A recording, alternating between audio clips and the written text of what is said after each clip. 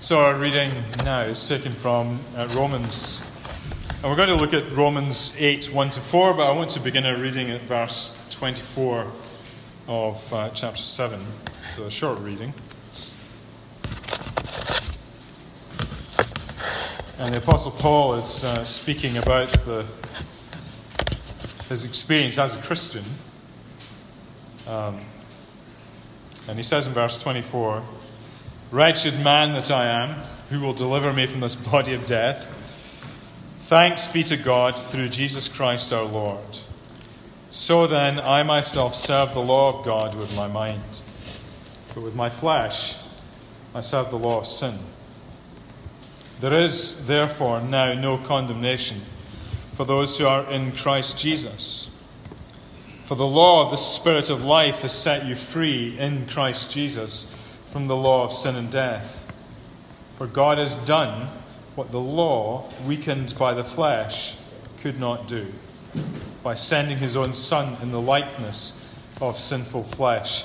And for sin, he condemned sin in the flesh, in order that the righteous requirement of the law might be fulfilled in us, who walk not according to the flesh, but according to the Spirit."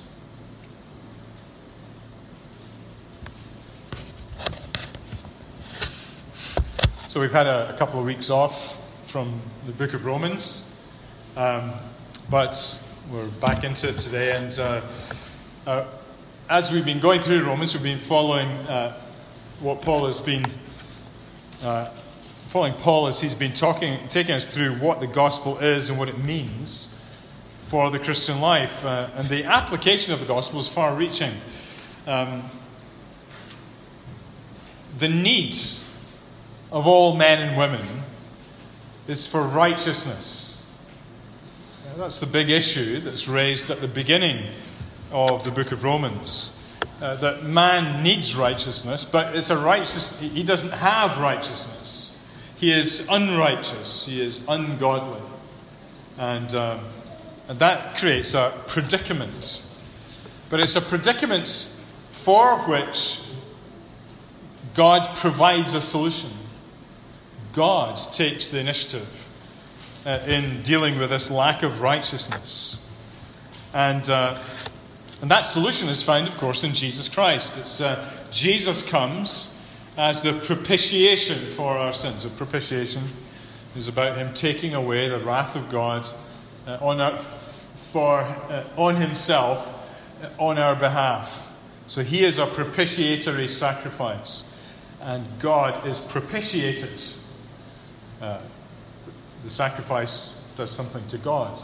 He's the propitiatory sacrifice, and it's through his, of course, his sacrificial death and the shedding of his blood that we can be forgiven of our sins and the wrath of God taken away. And that's all covered in chapter 3 of the book of Romans. Now, the way that righteousness is received is by faith. We don't work it up in ourselves. It doesn't. We don't earn it. We don't sort of develop an aptitude for righteousness just because of that. But rather, through faith, the righteousness of God is made over to us in Jesus Christ. And so we receive, in a sense, as Martin Luther used to put it, an alien righteousness, a righteousness from Christ that we receive. And that covers our unrighteousness. It substitutes. And, of course, our sin is put on him. And that's what 2 Corinthians 5:21 tells us. He becomes sin for us. So he then bears the liability for all our sins. And that's all received by faith. All of those benefits. As we receive Christ, the risen, reigning, ascended, Spirit-giving Christ. As we do that, He gives us His righteousness. And so that faith becomes part of us. It becomes part of our experience. We live in faith. And chapter 4 tells us what kind of faith it is. It's a living faith. It's not a dead faith. It's not just an intellectual faith. It's a living faith. A living faith like that of Abraham.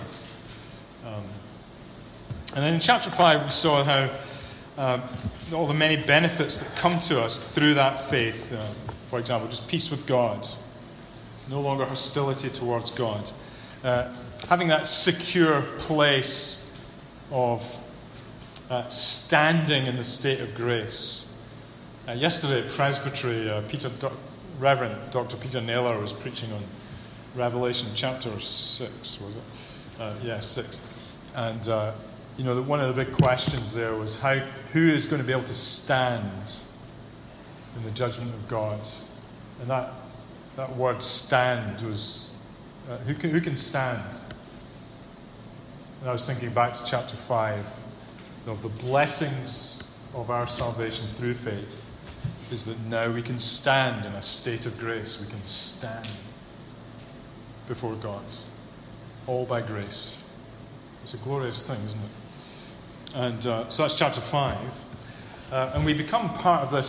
So the blessing is that we become part of this new humanity in Christ that God is making as we have been transferred, if you like, from under the headship of Adam to this new humanity under the headship of Jesus Christ.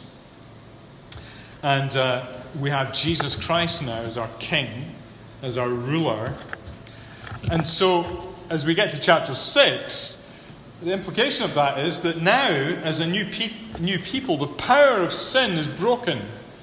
We're no longer under sin, under the power of sin and how it drives us and rules us and has authority over us. That's what it's like to be a non-Christian. You're driven by your passions. You're just driven by your sinful desires. Well, that's all broken in the life of the Christian. And so sin that used to have a hold on us now no longer has a hold on us. Christ has a hold on us. We belong to Him. And it's all through His death and resurrection. That when Christ died, we died. And when He rose from the dead, we rose from the dead as we put our faith in Him. And that becomes real for us when we put our faith in Him. And these are all the things that have happened to us as Christians. But when we come to chapter 7, we saw this other thing that's true, that while we have died to our old master, there is a sense in which sin is not yet dead to us. And so we still sin, don't we? We still have this battle that is going on in the Christian life.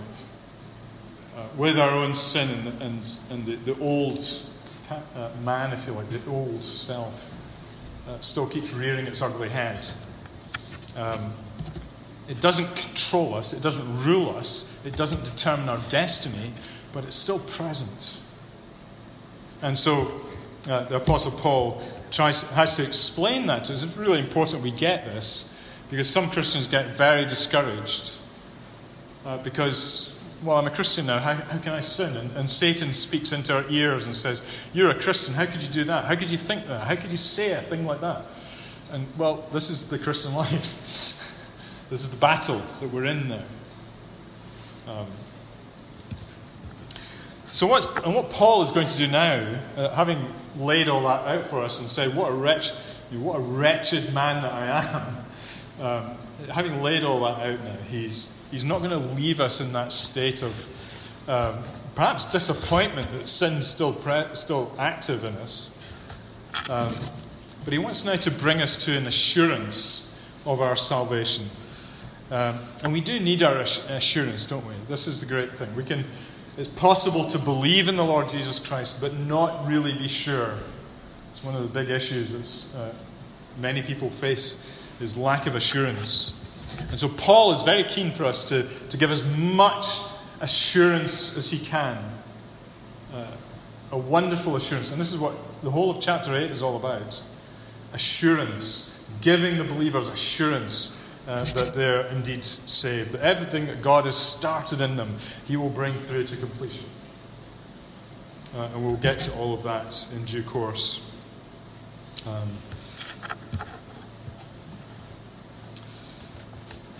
So this evening, I think we're going to begin to be assured that we are truly free in Christ in these verses.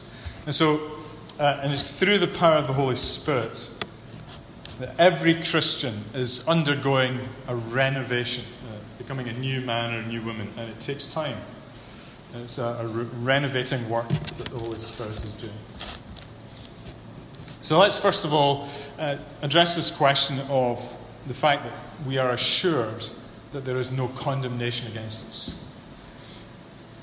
The chapter begins by drawing out a significant conclusion here, because he says, "There is therefore now no condemnation for those who are in Christ Jesus."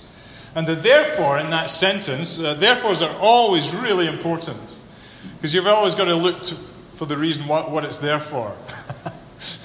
Why is he saying that now? He's talking about what he's concluding a concluding comment about everything he's just been saying. Therefore, this is the implication of everything that he's been saying. And he doesn't just mean the implication of things he's saying at the end of chapter 7, but everything that he's been saying from chapter 3 all the way through. When this righteousness from God was introduced, all the way through to the end of chapter 7, he is saying, as a result of all of this, and all the blessings, and all the work that God has done, Christ has done, and is doing in you through faith, he says, therefore, concludes with, there is now no condemnation for those who are in Christ. So a couple of quick things about this conclusion. Firstly, it is for Christians. There is no condemnation for those who are in Christ. Many people read their Bibles who are not Christians, and they say, oh great, no condemnation. We're all going to go to heaven. And he says, no. If you're in Christ, there's no condemnation. It's really important. You're in Christ. There's no other way to be free of that condemnation. You need to be in Christ. It's those who are united to Him by faith, those who are bonded to Him in that irreversible bond of unity, wrought by the Holy Spirit, who brings people to life and into relationship with Jesus Christ. That's who it's for. The second thing to say about it is Paul is quite emphatic about it.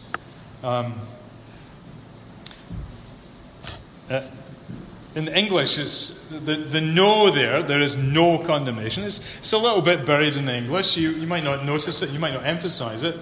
But in the Greek, it's actually right at the front of the sentence. It's stronger than just a no. It's saying there is nothing, not a thing, not one single little bit of condemnation now against any of you. For any sin that you've committed, no matter how big, no matter how small and insignificant, whoever you are, whatever background you're from, if you're a Christian, you're in Christ, there is not a single iota, jot, tittle of condemnation for you. None at all. The propitiatory sacrifice has been given. No condemnation any longer. So both of those things, that it's those in Christ and there's no condemnation. What a wonderful thing for the human being to hear. That whatever you've done in your background, in your life, you can come to Jesus Christ and all of it can have the condemnation removed from it. And you can have a clear conscience before God. That's what matters. Whatever anybody else says, and people will always accuse you and me. But God won't. He will not hold it against you. He will not bring His eternal judgments on you. And it's a wonderful thing for us to hear as Christians. There is no condemnation any longer. we lack righteousness, don't we, in ourselves? But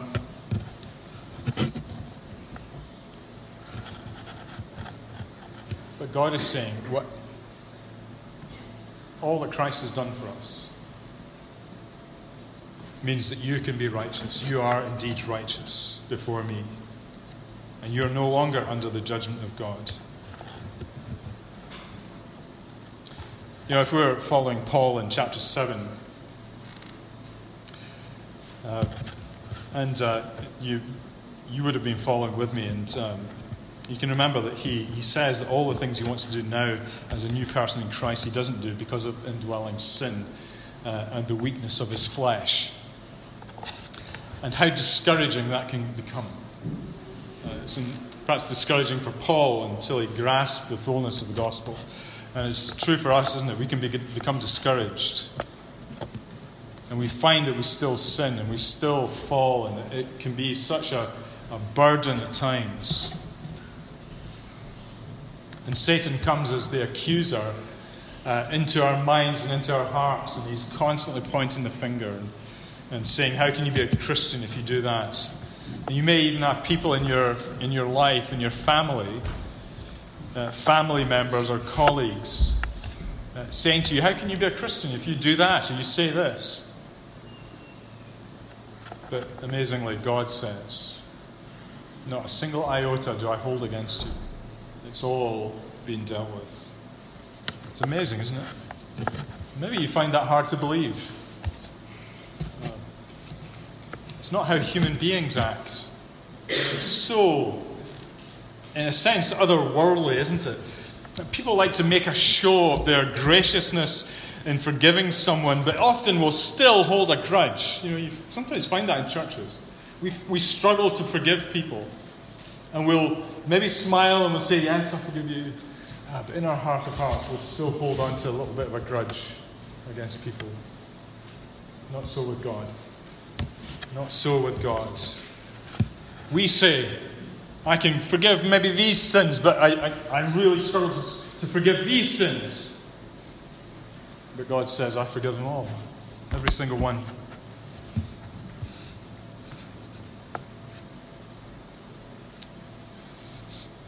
Actually, I think there's a bit more here, even than that. Because what we've been talking about here is a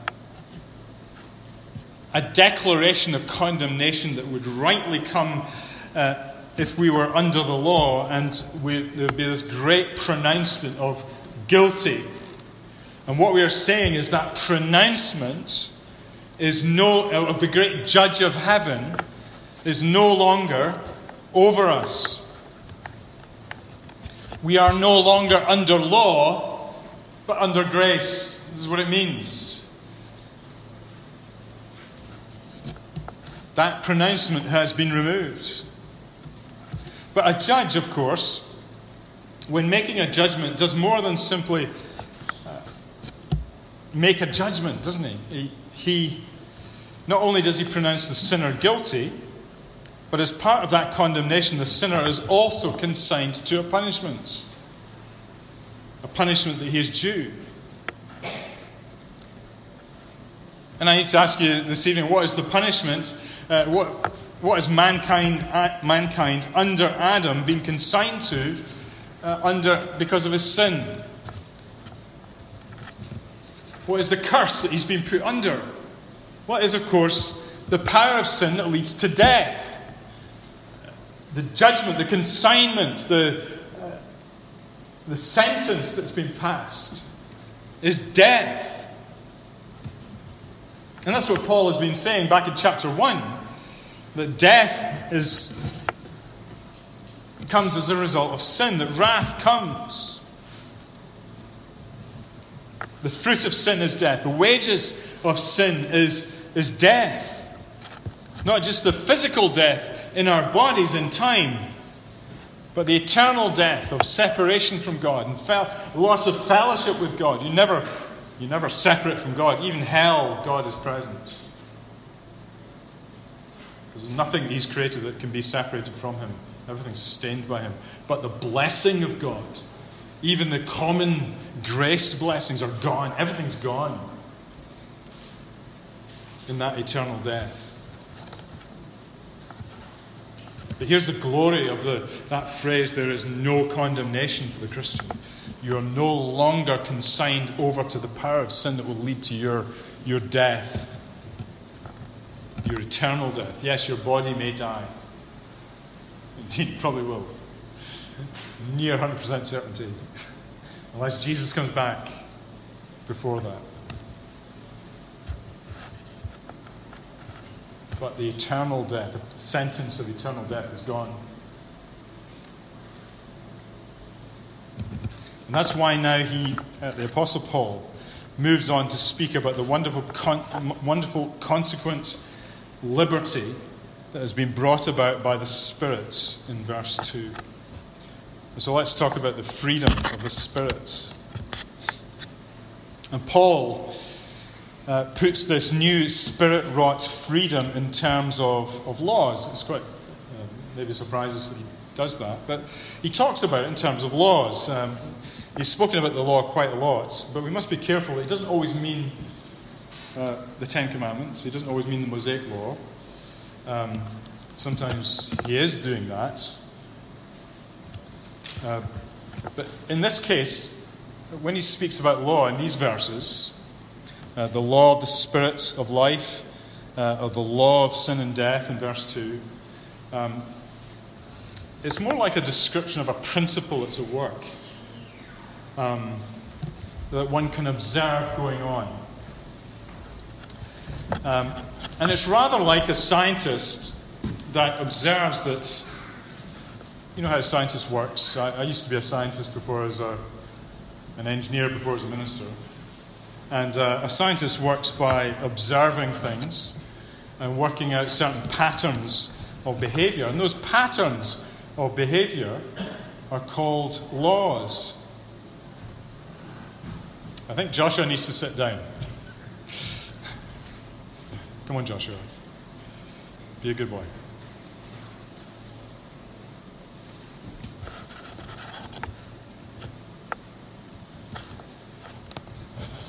So think about the laws of gravity, for example. How was the law of gravity discovered? Remember Newton's apocryphal apple that fell on his head? Don't know if that actually happened. But he observed something about how things fall in the same direction. And that stimulated an investigation into how does gravity work. And he worked out the law of gravity. And it's one of the puzzles of gravity that you can have two different, one light thing, one heavy thing, and they both fall at the same rate because gravity works on both the same way. There's a pattern there. There's a way of things happening. That's a law which is observed. And I think in verse 2, Paul is using law in that sense of a pattern or an apparent law, a law of sin and death, and a law of the Spirit. Now, the law of sin and death is, I sinned, but not only that, I seem to be enslaved to sin. That's human beings. They're slave to sin, but in such a way that, the thing about the slavery of sin is people who are enslaved to sin love their sin. They love their slavery. It's one of the perversions of our condition, is that we love our sins. We're driven by our passions and our desires. So you look at anyone who lives as though God doesn't exist or doesn't matter, and that's how they live. They live driven by their passions. There's that law that's at work in their life. And it may even be seen as a virtuous law. Follow your heart. Do your own thing. Find satisfaction as you pursue your dreams. All this kind of thing. But now he says, for you, Christian, as a result of no longer being condemned, there's now a new law, a new principle at work in you, brought about by the Spirit, by the Holy Spirit. A new phenomenon is at work in you. This is what you see when people become Christians. They change. They seem to be driven by different principles. And we saw something of this last time in chapter 7. that there are new desires to do what God's law says, and there's a new mind. The Christian has a new mind.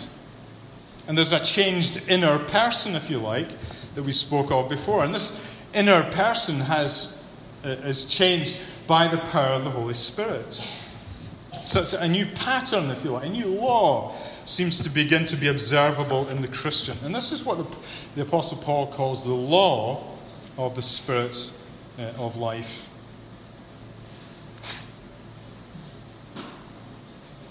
So this is what happens when somebody's a new Christian. The life-giving Spirit brings about these internal changes such that the new Christian begins to live differently. And a clear evidence of that newness of life, and that you've been freed from the condemnation of your sin, is that you live this new life. Does that mean that Christian lives a perfect life? No, it doesn't. There's still indwelling sin. But you have died to... So the truth is, you've died to sin, so you're not under its authority, but sin is not yet dead in you. Not completely. But the seed is there of this new life.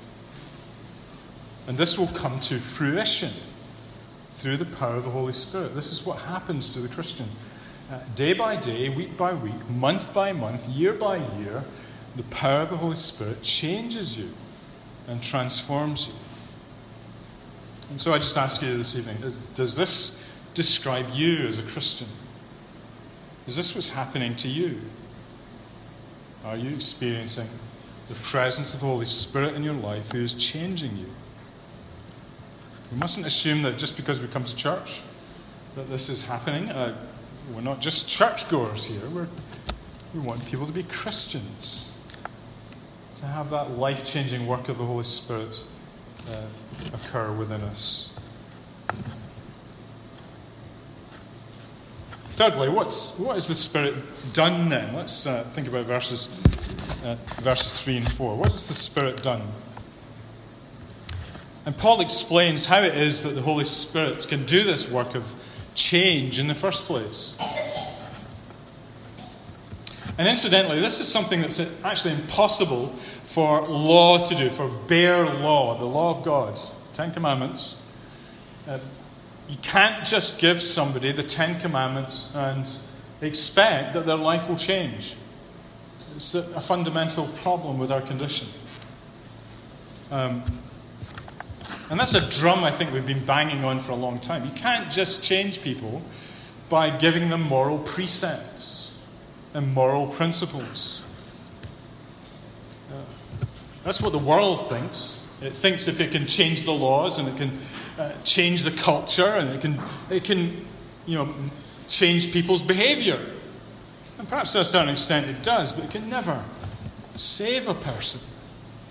It can never change anyone fundamentally.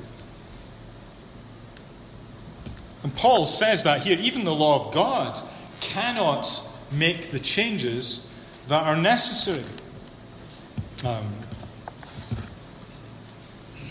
It's not that the law is flawed, because the law is good. So that's what Paul has said in 7 verse 12. But the reason that the law can't change anybody is because of the weakness of the flesh. This is the view of human beings the world does not share. The problem of the flesh. That people are a sea of raging passions, aren't they? They're a sea of passions which are, as it were, out of control and always tending towards sinful desires. And the law itself, by itself, cannot do anything to change that. So what does fix us as Christians? Well, it begins with Jesus coming into the world. Verse 3, God has done what the law, weakened by the flesh, could not do by sending his own Son in the likeness of sinful flesh, and for sin, he condemned sin in the flesh. Jesus comes in the likeness of sinful flesh. That baby Jesus in the manger is the Son of God coming in the flesh. When it says likeness of sinful flesh, he has to say likeness because his flesh is not sinful. He comes like us in every way in the flesh, and yet without sin. So his flesh is sinless, which shows you that our nature is not by default sinful, because we see Jesus, who is sinless. We become sinful. So Jesus comes in the likeness of sinful flesh, and he comes for sin. He came to do something about our sin. And not just to remove the declaration of guilty that stands over every human being, but also to deal with the problem of indwelling sin that is continuing in us. In other words, whereas before we were consigned to sin and condemned to a life of sin that only leads ultimately to death, sin itself now is condemned in the believer through the death and resurrection of Jesus. So the sin that is in your body just now, and you still sin, but that sin is condemned. I said to you, sin is not yet. You've died to sin, but sin is not yet dead. But that sin is condemned and is awaiting that final sentence. And because that sin is condemned, that it itself is under judgment, it is now emasculated and without authority. And now the Holy Spirit is at work in the one who has put his or her faith in Christ. And now they have this new life. And this is what he's getting at now in verse 4. In order that, so all of that is so that the righteous requirement of the law might be fulfilled in us who walk according to the flesh, not according to the flesh, but according to the Spirit. The Holy Spirit is now at work in us, fulfilling the righteous requirement of the law in us. Christ has fulfilled the righteous requirement of the law for us. Now the Holy Spirit is working the righteous requirement of the law in us. And this is what I've been saying for the last couple of times. What is happening in us as a result of what's happening to us as a result of our experience of grace. There is new faith in Christ, and there is a new love for the law. This is the work of the Holy Spirit, giving us a new love for the law, a new mind, a new heart. And now we walk according to the Holy Spirit.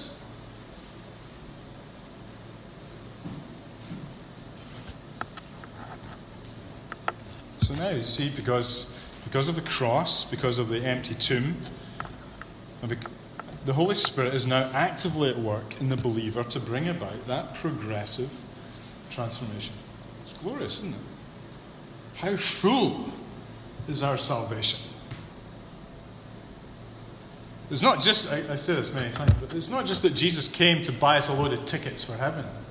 And now he's just handing them out and we kind of put them in our back pocket and we just live as we did before. No, Jesus has come, taken away all the shackles of our sin. And now the Holy Spirit comes and begins to renovate us in newness of life. And that's a great story. The whole thing. Wonderful story. The story of salvation where the true believer in Christ may walk in life with the joy of knowing that there is no condemnation, that he or she has a clear conscience, that his or her relationship with God is restored, and that he or she is being changed.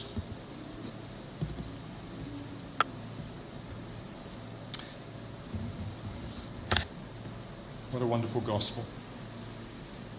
Did you notice something wonderful in these three verses? Verse 1, we Christians are in Christ.